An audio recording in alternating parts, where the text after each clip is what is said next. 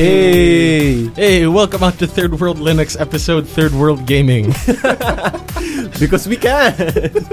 No, it's not. We're not gonna take over. It's just we want to do something special because a special void in our lives were left when Brewdwar pretty much left the professional gaming scene circa 2012. When 2000. Yeah, whenever Blizzard, if I may do the whole conspiracy. Please thing. do so.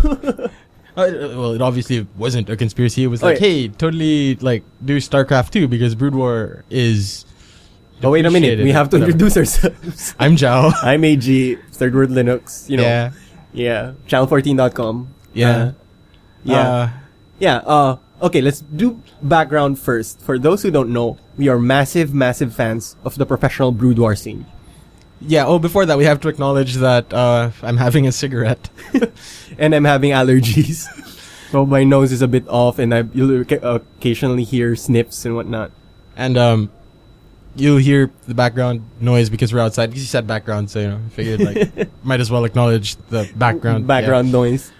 So anyway, going back, Brood War. DJ Dong fighting. Bisu fighting. As you can tell, I'm a Zerg.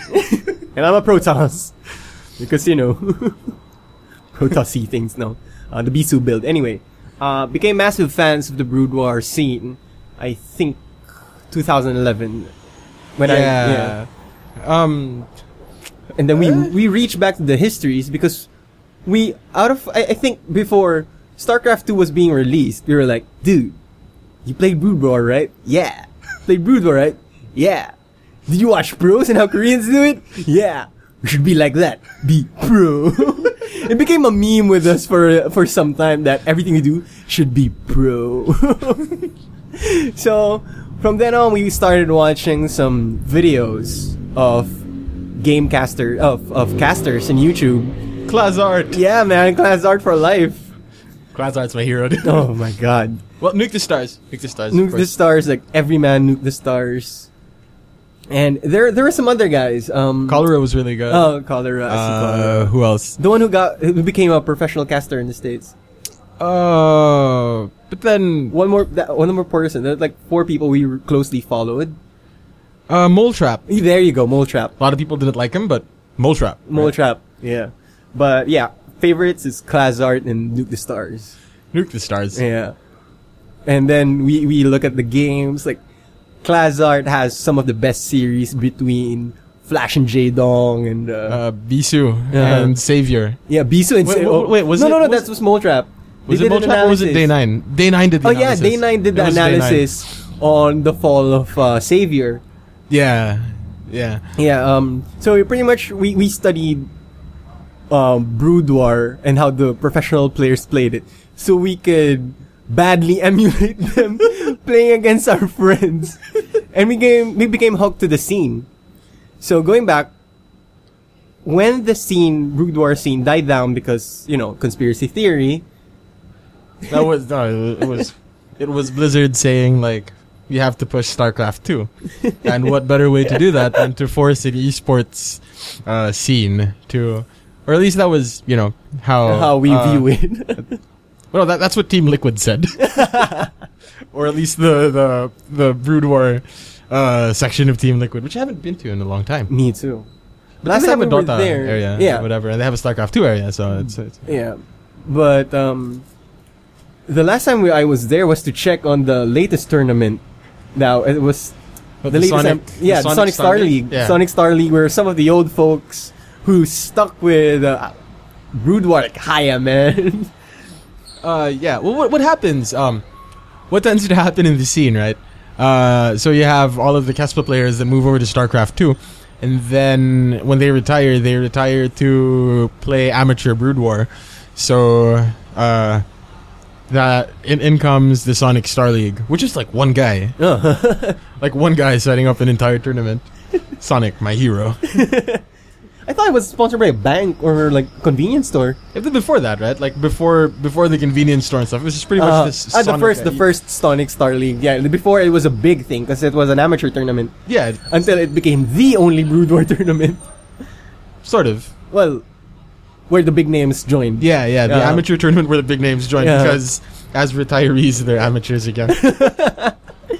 So when that left, we were not watching esports, and I was like, I miss watching esports personally. So what's the biggest esport right now? StarCraft 2. Arguably StarCraft 2. I'd argue it's League Dota of Legends. For me, it's Dota 2. My argument or the premise I'm working on, because Dota 2 attracts has the biggest prize pool, therefore attracts the best players. It's such a competitive scene. Based from like the first month that I'm studying Dota 2, and what I was doing is it's such a futile attempt, because why I started watching Dota 2 is because I want to see how similar it is to Brood War. Okay. Am I gonna find my old heroes? Am I gonna see some characters, some drama, and whatnot? So I started watching Valve's documentary on Dota 2, which is free to play. Okay. Which heard about it. Yeah. Which highlighted the international tournament. The first esports tournament that had a $1 million prize pool. Yeah. Which $1 million goes to the winner of the team that wins that tournament gets $1 million, no question. Second place, 200,000. That's so it was 1.2 million. Oh no, it's not well, probably it's around or was it $2 million prize pool, I think. 1 million goes to the winner, and then the rest of it is divided up. Yeah, between exactly. The rest So of probably it. 1.5. Yeah, again, math. You got the idea. So I started watching that, and then I found some names and whatnot, and from that I started diving in, and I look at some casters, because that's how we did Brood War. Then we looked at casters, we look at people who commented on the scene, or those who are knowledgeable about the scene, and then I found out about Purge, this guy named Purge, who now he used to be a caster of Dota All-Stars games, and then when Dota 2 was announced by Valve during the first international tournament 2011, he transitioned to just doing Dota 2. And we're like, that's weird. Like, the transition between Brood War and StarCraft 2 was not as smooth. Like, the old guard were left behind. Yeah. Which is so sad. but it leveled the playing field, StarCraft 2. But Dota 2 didn't seem to level it out, and well, based on the really bad research I'm doing, because some of the history is before Dota All-Stars, the first Dota, there were like 4 or 5 people who really made that mod for Warcraft 3, for Frozen Throne. Yeah. Made it Okay. a huge thing. But then again, those founders kind of divided. Others went on to make League of Legends. Others went on to make Dota 2. And between the two games, League of Legends and Dota 2, they're like the top MOBAs right now. There are quite some similarities, but in principle, they are like good esport games. It's just that Dota 2 has like a huge financial backing with Valve, and Valve is doing such a great thing, at least for me, on how they handle the professional scene. So, right. So if y'all haven't noticed, this is pretty much going to be me trying to understand Dota, because like I don't play it. I played like twice. games. I played twice in my life. It failed epically both times. No, there was one game we played Dota All-Stars. Like, one of the times we were bored. When Yeah, that was the first time I played. Second time with Law Friends, right? Yeah, and that was an even bigger failure because those guys are like really good. Because when we were playing, like, We were all terrible. it was pretty much Norm and I who were just doing the carrying. And I was using Crystal Maiden. Those who are familiar with Dota know that Crystal Maiden can't really play a hard carry. You see, I have no idea what he's talking about. So, my own selfish like reason for this episode is so that I can understand what it is that my brother watches. That way I can connect with him on a level other than like alcohol and And bad cat. yeah, and then the Boston accent.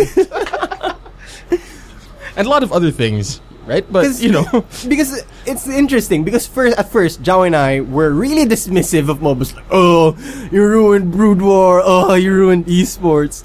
But no, that wasn't me. yeah, for That me it wasn't was. me. Yeah, it was just for me. But now, I mean, it's changed for me because I played a few games of Dota, albeit really bad. Like for 10 games, I only recorded 2 wins, and probably of the 10 games, I only had like 4 good games. And there was one game there was like we were cheated because the guy, we can't kill the guy, we can't right click or cast spells on the guy. It was a cheat. But anyway, Oh, dude, the first time we ever played Dota, I remember this now. yeah, I remember this now. you're playing a troll warlord, yeah, like the troll guy, right? I was playing a Troll Warlord.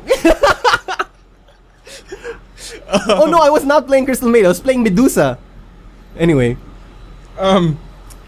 You can rally, right? Right? You can press control. Yeah, It's control, right? Yeah. Control, and you click, click, click, click, click. Yeah. It's like it rallies, right? yeah. My control key was broken. So I kept on rallying.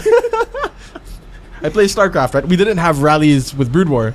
So you went to town on the So I run. was just clicking, like, ooh, click, click, click. Like, okay. That kind of ruined my first experience with Dota. It's like, what is this game? Yeah, now I kind of remember Norm was playing Pugna. Oh man.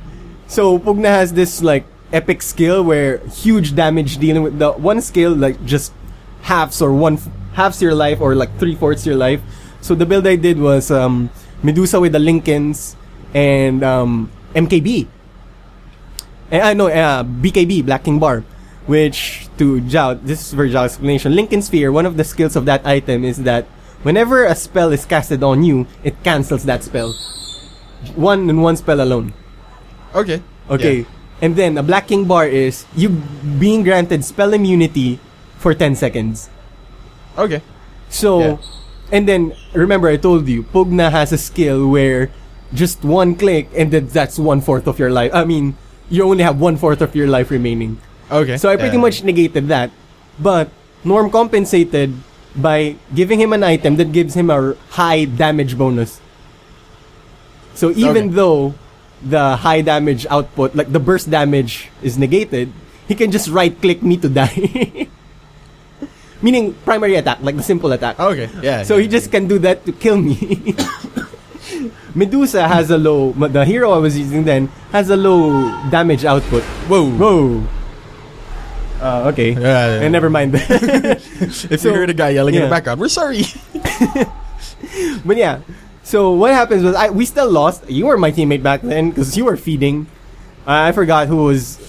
Anyway, long story. It was one game. But anyway, going back to Dota 2 and Brood War.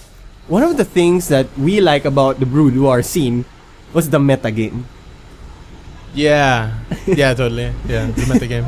Really, that's not the thing that you liked about Brood War? That was one of the things that I liked about Oh, yeah. it, of course. Like, the meta game is, yeah, of course. Well, for me, my favorite is the meta game that leads to the drama. Like Brood War. Like for me, that's why I fell in love with freaking Savior's game against Bisu because of the meta game shift. Okay, yeah. Like to those who are not familiar with Brood War, let's just say that this say Rock always beats Scissors, but Scissors found a way to beat Rock. Something like that, I guess. Okay, yeah. I guess something like that. So Bisu, this player Bisu, found a hard counter to something that was like the standard at that time to build, how to beat Protoss players because Savior was a Zerg, Yeah.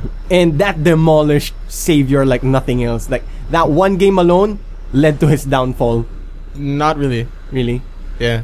well, it was the tipping point, I guess. Yeah, the games were really close. Like that, it was a 3-0. Yeah. But, But the third game, he was just... like, all 3 games were close. No, but the third game, he still kept on doing what he was doing. Yeah, because he that's the didn't thing. adapt to the meta game. That's it. That's what was interesting. DTs, man. Imba, dude. DTs are wicked, Imba. Yeah. You might not think so, but not in the hands of Bisu. And aside from like Bisu and Savior, there's also the Flash vs. J-Dong games. Yeah. A bunch of others, like especially during the end. Oh, dude, Boxer versus Yellow. Boxer versus Yellow, man. Those were like, I know wow. it's such a friendly rivalry, even so. They weren't. It wasn't. Well, most of the rivalries are not really personal. Yeah, that only happened with StarCraft 2. Because I actually did start watching the GSL. Oh, Because more because I like Tasteless and Artosis. Yeah. Like I like their I like the commentary guys. Again, going back to like how we went to the scene because the commentaries are great. yeah, like I ended up really liking Tastosis, so I ended up watching Casting the the GSL. casts, yeah. And it's given me like perspective on StarCraft 2 as well. And there's a lot more subtlety to it than I initially like thought. But then the metagame going back has had time to develop. So like yeah, in the beginning everybody was still feeling it everything out, out and like well the thing that I find and correct me if I'm wrong, but like with StarCraft, what I'm finding out about StarCraft 2 is a lot of the metagame and like a lot of the balance comes from the way the players play. Whereas with Exactly. Mhm. the MOBAs, a lot of the balance comes from the top. Like a lot of the balancing of Dota comes from Valve, Yeah, that sort of thing. yeah. So Well, but like, pretty much the game is balancing itself out. yeah, Because you gotta admit, Rude War players would understand each and every race there has an Imba unit. yeah, dude. Such as the everything that's balanced, I think, like is balanced because everything is imbalanced. Right? Like for me, siege tanks, man. Yeah, you and your DTs, man. And what do you call that? What's my favorite? No, not lurkers. Lurkers are they're easily countered. Defilers, man. Yeah, dude, Defilers are really Defilers. Crap, man. Like, oh my god, my dragoons are nothing because of those Defilers. But then again, DTs. But you see, you can see the connection. Like, It's like the government. each of them are strong. They're all like really imba. That's why our president is really mad at the judiciary because the judiciary is imba. But then so is the president. And so is the Congress.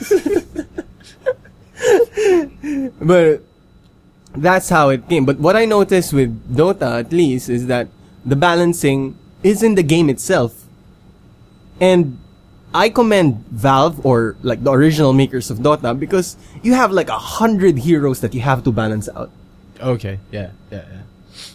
Their strengths, and there's so many things in there, like even turn speed, even attack animations, that, like, my favorite hero, Crystal Maiden, is probably one of the slowest attack animations in the game. So as a Crystal Maiden player, you have to learn, a fundamental is you have to learn how to do the animation cancels. Or how to, given that slow attack speed, how do you make it faster? So that would be like that would be the Dota equivalent of the Dragoon Dance. Exactly, that's what I'm gonna point at. Like, learning Dragoon Dance is essential because Dragoons, slow as hell. But if you can make them dance properly, if you can make it target properly or pick up the right spots, they could take over, like, Zerglings. Not Cracklings, they're gonna die with Cracklings. That's why, DTs, man, DTs. And Storms. Yes. Another Imba unit. Another Imba unit. Storms, man. So that's the case for me. But then again, those small imbalances can be negated by, again, the metagame. What other, your team composition. You need to find, say, if I'm playing a Crystal Maiden, I need to find someone that can complement Crystal Maiden. So usually, it's someone who is a hero with a high HP, or someone who can do a high attack speed. Because Crystal Maiden, she can do is, she can stun enemy heroes. That's why you need someone with a high HP and high damage output, So once that hero is stunned, the carry. Okay, so give me the terms. Yeah, okay. Crystal Maiden is a support character. Okay. A support's main job is to pretty much support the entire team. That's a bad explanation. It's pretty much to supplement the entire team by putting in wards. I explained to you warding, right? To put vision in the map of the dark spots in the map, the fog of war. Okay, yeah. Because places with the fog of war are like the neutral creeps, meaning like because you play Dota, you've seen like you have a bunch of people moving in the lane with you, right? Yeah. But there are other creatures in the map. The entourage. Yeah. There are other creatures in the map that you have to have vision of. And then there's the runes, Okay. which gives you in-game skills like double damage, invisibility, or illusions, like duplicates of yourself. Okay. Yeah. So, and then as a support, what you have to do is to make sure your carry, meaning the carry is the one dealing the highest damage output in the team. Yeah. So, he's pretty much a hero killer. Think of him, I always think of him as the quarterback. Because he's the one who's gonna make the plays. If your carry fails in the game, you pretty much lose the game. Okay, so putting it in terms that I understand, your carry is the equivalent of having cracklings with ultralisks. Exactly, because your Ultralisk is your carry. But then the cracklings do the damage. No, output. look at it this way. A Defiler with cracklings. But then you have no damage output. You have nothing to tank the damage. But Yeah, no, I mean, like the damage output is there. Yeah, Sometimes a carry doesn't need to have high HP. okay, so Just need to deal the damage output. Yeah, need to deal the highest DPS. But it helps because for a carry to have high HP because survivability. Okay. In those clashes, huge clashes between like 5-on-5 team fights, if the carry survives and like kills 3 people, did his job. Okay. So think of it as like, and then as the support, like what I do, Crystal Maiden's specialty is pretty much disables heroes and slows heroes down, the opponent heroes down. Okay. So it doesn't matter if I don't have high enough level or good enough items, as long as I have the right skills to supplement the carry, because the carry needs to have the best items. Needs to have the what we call in like for us, diba? In Brood War, we need to have a good economy. Okay. To maintain your base, you need to have that income flow. Yeah. In Dota, you need to have good farm. And good farm can be achieved if your carry gets kills, if your carry doesn't die a lot. Oh, so farm is like when you kill creeps. Yeah. Okay. If either the entourage or the neutral creeps. Oh. Because the neutral creeps are harder to kill, but they have higher gold outputs. Okay. So that's why you have to ward, because sometimes when you see an opposing hero in the neutral creeps like that hitting, and then I as a support will say to my teammates, we can gank. You know what gank is, right? No. Gang bang flank. Oh, okay. So like 5 of you ganging up, or like 2 of you ganging up on one hero. Okay. Yeah. Usually those who do the farm, neutral creeps farm, are carries or the offlane support. That's another So that's like that's another role. So if we're putting it in Call of Duty terms, that's the dude that goes to another lane as a ninja. Exactly. Okay. So your offlane support, what it does is, because again, there's 3 lanes in 3 main lanes in MOBAs, in Dota. We're speaking in context of Dota. You have your offlane or your easy lane where what usually that person does an AoE damage. It's not high output, but at least like it disables everything. But I'm really sorry for everybody that isn't watching. You didn't see me nod. Like Very compelling radios. But the most interesting is, and then you also have a soft support, Which is because sometimes the hard support doesn't have. What I do usually is I babysit the carry. I'm always with the carry at all times. Make sure he doesn't die. Make sure he gets all the farm, and make sure, here's a concept haven't explained to you, deny our creeps. Meaning, I kill our own creeps so that the opposing team won't have gold and won't have experience from the creep. Oh, so that's like the eraser trick. Exactly. Okay, yeah. Or when you see someone building up a new base and you go on drop on that. Okay. So that the farm doesn't happen. I mean, you can't mine from that base.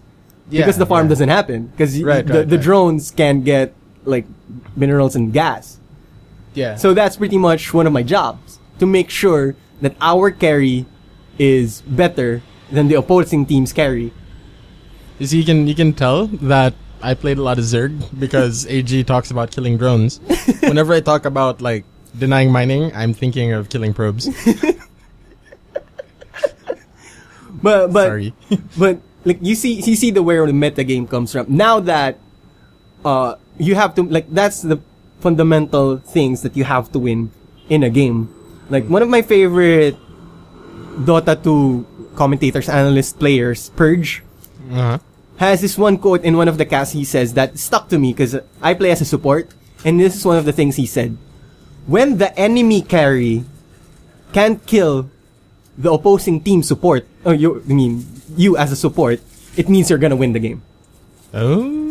Because the carry is the highest damage dealer, right? Right. And if you can't kill the squishiest person on the opposing team, what's your use?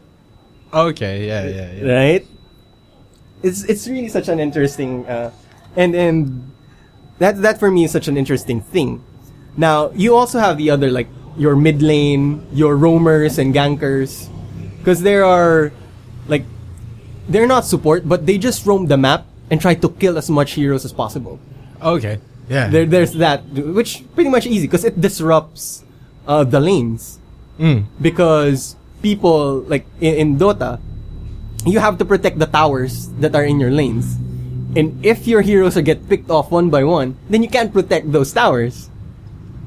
And then there's also one of the other pretty much jobs in roles in Dota is your pusher, whose main job is to just destroy towers. Okay. Yeah. Because again, at the end, the objective is to destroy the enemy ancient. Yes. Thus, defense of the ancient. Yeah. Well, actually, that's something that's lost on a lot of people. I think that come into, like, watching an esport.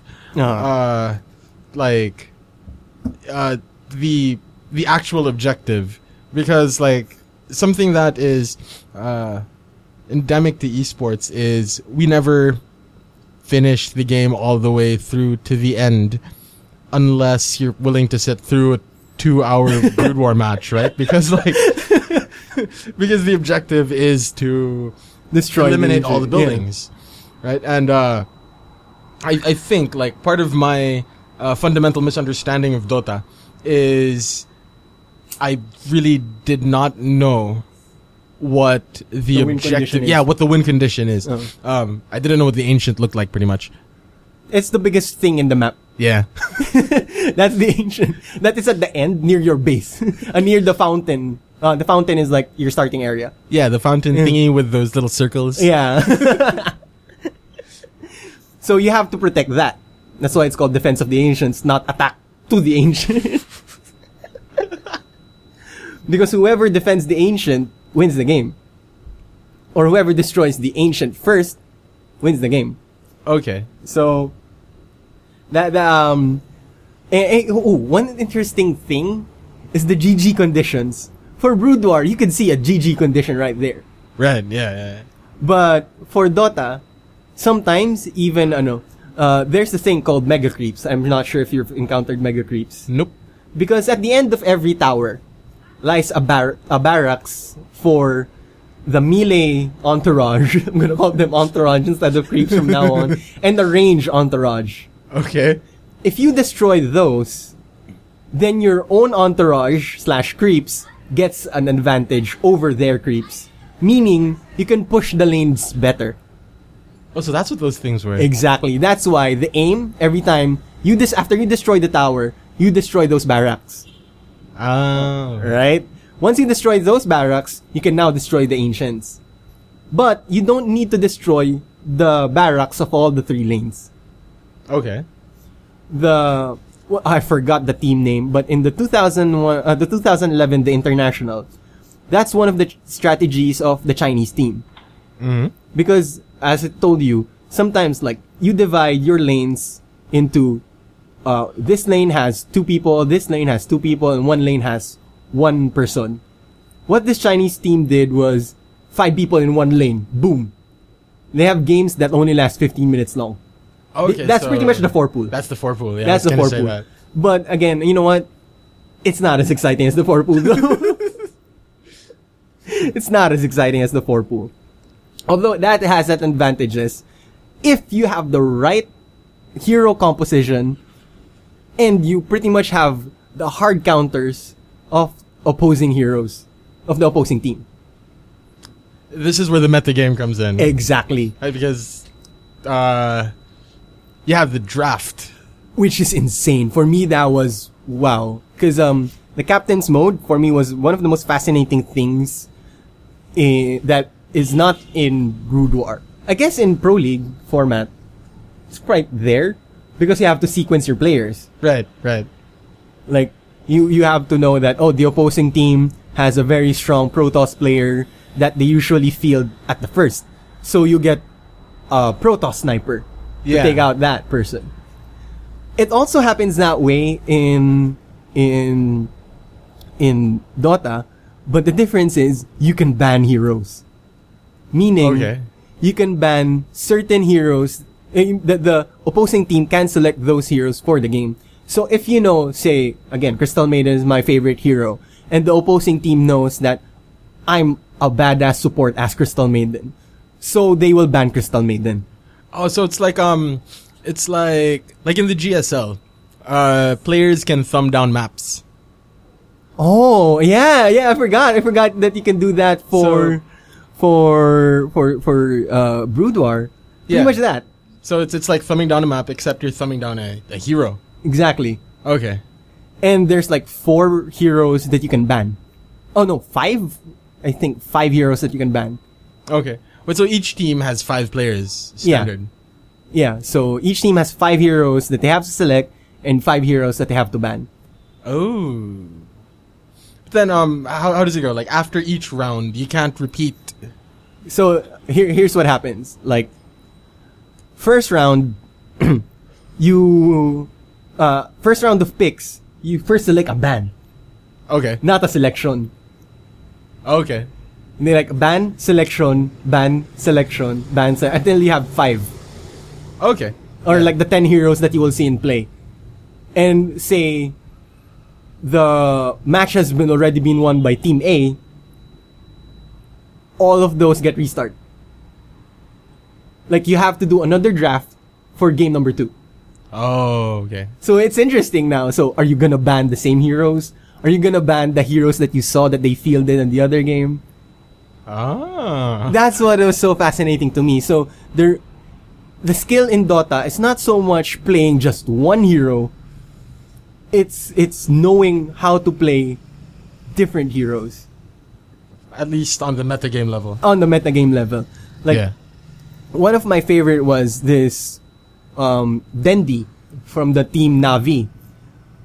They were playing against a Chinese team, I told you, who could steamroll an entire team. Yeah, the 4-pool Chinese team. Yeah. I think they were down for the international, they have to win 4 games to advance. Okay. I think Navi was down by 2 games, so like 3-2. No, it was 3-2. So they're only down 1 game. Uh-huh. Navi did something insane. All of their picks for the draft were standard. But their carry, Dendi, chose a hero that he hasn't played ever. Like... He has not played that hero before. Like, so... Didn't even practice with it? Didn't even practice with it. Huh. And here's the thing. The Chinese team they were up against is known for studying their teams like nothing else. Oh, think of them as in basketball, there are teams that are really addicted to stats. Right. Like those player effectiveness ratings and they scout how the movements, like it's a team like that. So when they see when they saw Dendi fielding a hero they have no idea, he has no idea how to use, it was a gamble pretty much for Na'Vi. Because their Okay. carry doesn't know how to carry with that hero. particular hero. Yeah. But Dendi is known for having an insane micro in Dota. Okay. Yeah. So he has the skills to like adapt on the fly. At the beginning of the game, he was getting clobbered. But Okay. then the supports came in to help. And then so he steamrolled, he was able to build his items up to the point where he became mid in the game, he became so familiar with his hero that they were able to clobber the Chinese team. Huh. But it was one of the most entertaining fights I've ever saw in Dota. Oh my god! But so as a as a professional Dota player, are you does the pro have to like know a little bit about all of the heroes, or is it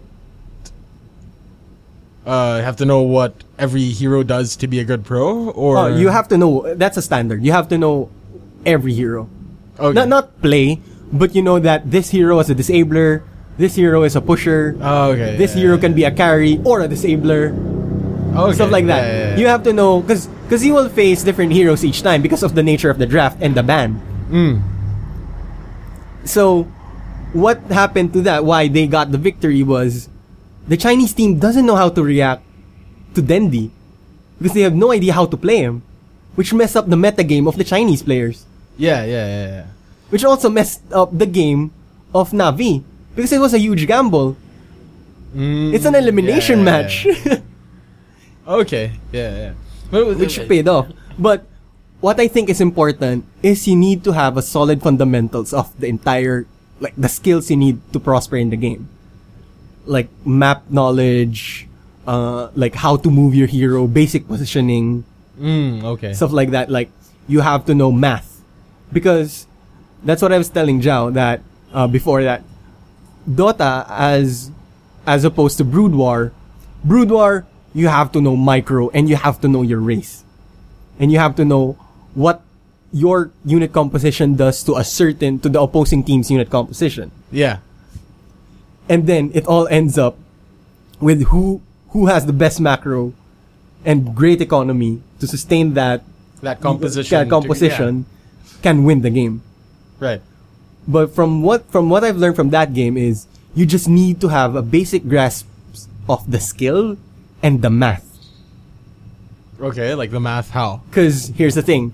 Say I saw an enemy carry. He's got 2,000 lives. Yeah. But he has a slow move speed. Okay, so you No, have now to you know, can, now you see that my disabler, say again, Crystal Maiden has the skill Frost Nova, Frostbite. That pretty much disables a hero for 4 seconds and deals, if I'm not mistaken, 250 damage. So that's what that thing was. What do you mean? Because when I was playing with like law school friends, why can't I move? And what's this big thing that looks like stasis field? Oh, the one with circling above your head. That's a stun. It looked like a stasis field.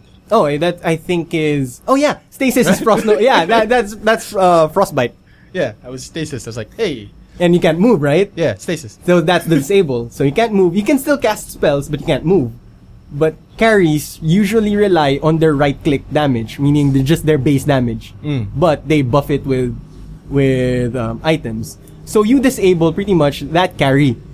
And again, 2,000 lives, right? Yeah. You deal 250 damage because of your frostbite.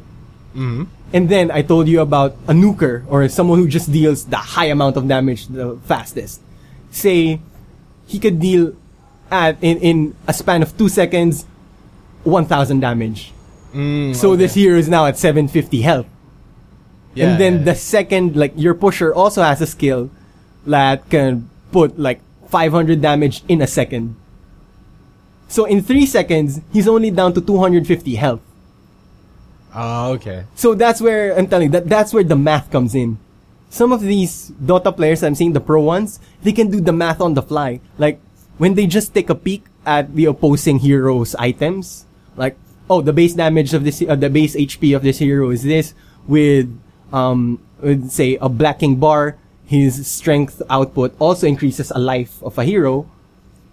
That means his HP is now at this level.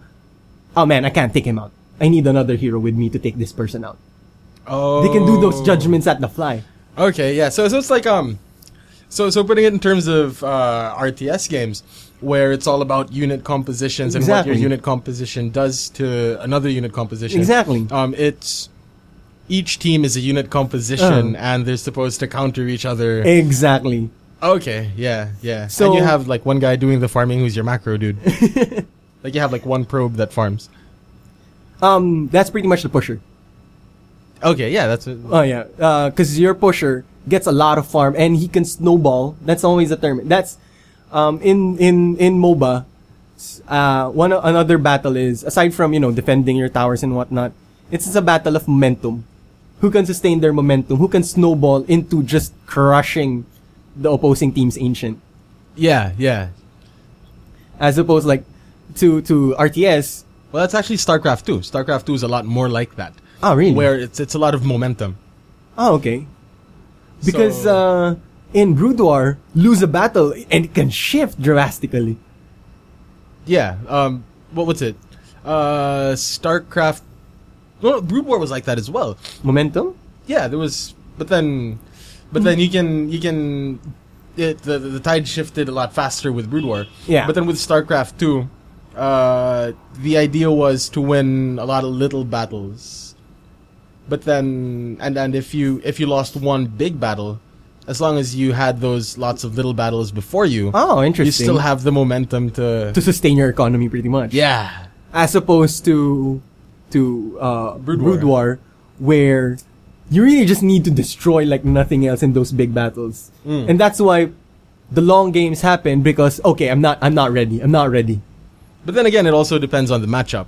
Yeah. Right? Like with StarCraft 2, like sometimes you get TVZ is a long game pretty much. Yeah, and sometimes they hinge on this one big battle, but like generally it's momentum. But then more so with MOBAs, as I understand it now. Yeah. Like momentum is so important in a MOBA game. Like when what happens sometimes is your middle lane, it's the most important lane because it's like the shortest route from your ancient to their ancient. It's the shortest route. So sometimes if the middle barracks gets destroyed, it's gonna be an uphill climb. Like you have to win a lot of the team fights, so that because if you win team fights, of course opposing heroes die, and there's a timer, cooldowns pretty much. Oh, by the way, when I said little battles, I meant harasses. So pretty much, you have to win those team fights just to disable the opposing team, so that they won't be able to defend their own ancient or defend their own towers, so you can push. Okay. So you have to win a lot of those. That's why what I found funny in Dota is the GG conditions. There are hardly any GG conditions. It's either okay, 2 lanes of mine are wiped out and they still have a bunch of towers. We can't win the game. Okay, so by lane wiped out, you mean like the towers are gone and the barracks are gone? Yeah. Okay. Like you only have one lane where there's a barracks and one tower. And each ancient has 2 towers defending on them. Okay. Yeah. So say you only have 3 towers remaining, while the opposing team still has like 4. Okay. So that's still has 5, which composes of the 2 towers in the ancients and the 3 towers defending the barracks in each lane. So that's 5 towers. Okay. Yeah. So that means it's an uphill battle, because even if you push, if you destroy 1 barracks and one tower, you still have another. You're still at a disadvantage on another lane. Oh. So to be able to counter that, you must destroy their heroes, but destroying towers, destroying buildings also yield a high amount of farm. High amount of farm means better items. Better items means, better heroes. Better heroes, harder math. Oh, okay. Yeah. because there's a bunch of multipliers and certain items do certain skills. Like I explained to you, Lincoln Sphere, diba? That pretty much negates one spell, or the Black King bars, you're immune to spells for 10 seconds. Right, so the items are those things that you buy in that little hut, Yeah. and they show up in that little circle. Yeah. Well, okay. in Dota 2, they don't show up in a circle anymore because you have your own stash. Okay, yeah. So, which is not a circle anymore. But those things, and that's why snowballing is important, and having a farm is important, because you need to build those items. Okay. Because no team can rely on just their hero skills alone and player skill alone. You really need items. Okay, so it's like totally not a StarCraft thing at all. But then again, Like I can't think of an analog anymore. tech. Well, yeah, but You know, that's why people target like siege. What do you call it? Not siege tech. When you see someone putting up a Templar archive, yeah, you take it out. you have to take that out. Okay, so that's tech. Yeah, Huh. because that means you have a better unit composition than the opposing team, because your tech was destroyed and you have, say, a mirror match, right? Yeah. So it's whoever gets. Yeah. Okay, so this is this episode should be called like How to Watch Dota If You Watch StarCraft.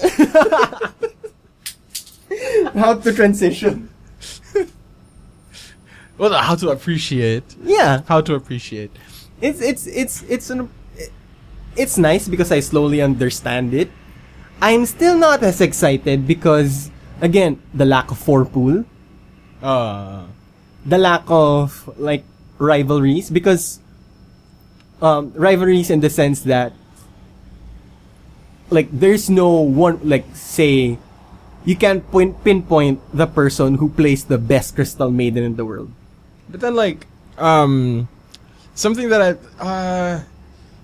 I guess because it's because of the team nature of it. Yes. Do you see like in the StarCraft world, it was always KT versus SKT.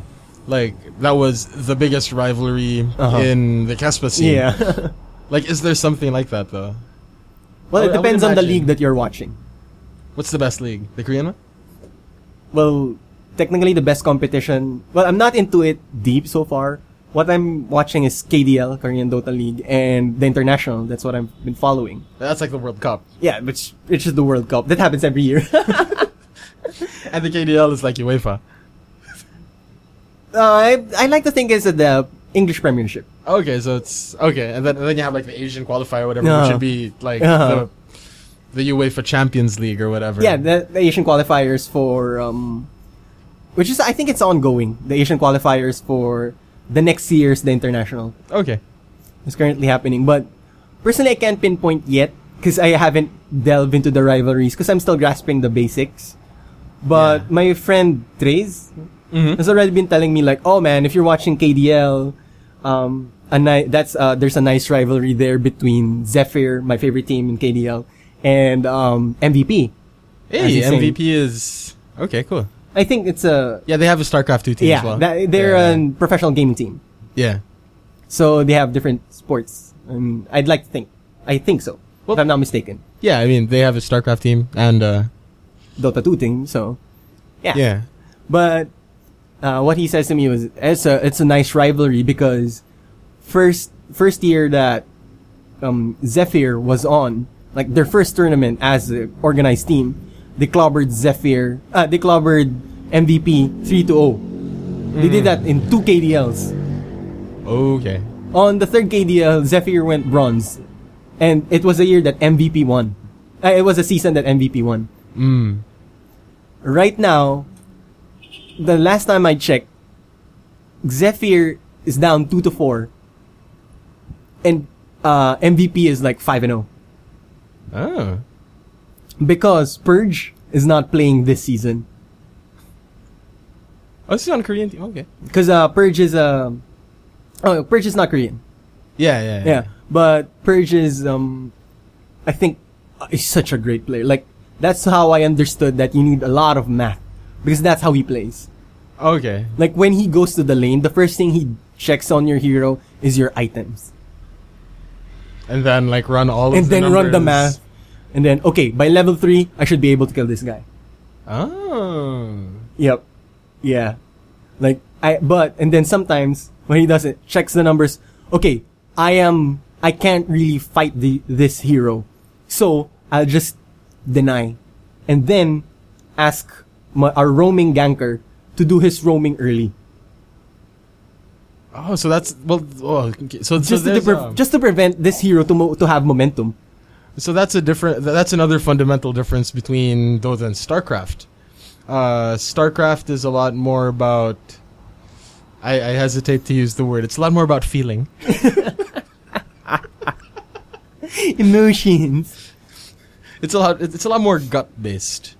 StarCraft. Again, I guess that's one of the things that I'm missing with watching Brood War as opposed to Dota. Because Dota relies heavily on math. There's it seems like there's a lot more precision once you start getting into like the best players in the world. Exactly, because when you play pubs or like the public games or when you play pubs, everyone's just concerned about killing. Okay. Because I play hard support, always hard support. Because I tried carry, I can't take the pressure. I can't take the. I did a game where I was a pretty decent carry. Like I had 12 kills. Mm-hmm. I had 12 kills, 6 deaths, 5 assists. But it was so much pressure. And we lost. We managed to push 2 lanes, but they got us to Mega Creeps. It's pretty much a no-win situation for you. Mega Creeps is like, the entourage, so amazing and strong. So you get, you go up against Mega Creeps when you take out a tower? All the barracks. From all 3 lanes. Wait, what? So you get Mega Creeps when you destroy your opposing team's barracks in all 3 lanes. Oh, okay. Yeah. You get, alright.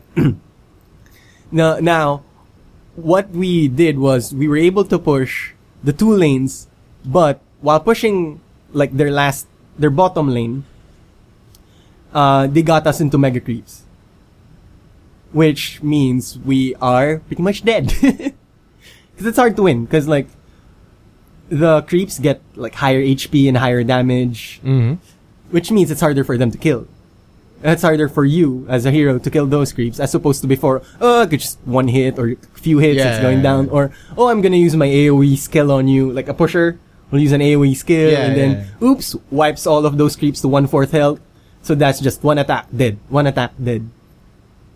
But when they're mega creeps, you do your AoE skill and like boop, only 1/4 damage, and then So it's like, hi, I'm a High Templar and you're an Archon. Exactly. So very tanky and so it's pretty much a no-win condition. But when there was a time that I played, actually this is the most recent game I had. I played Crystal Maiden, 2 kills, 6 or 7 deaths, and I'm so proud of this stat: 16 assists. The way a support should be. We won the game.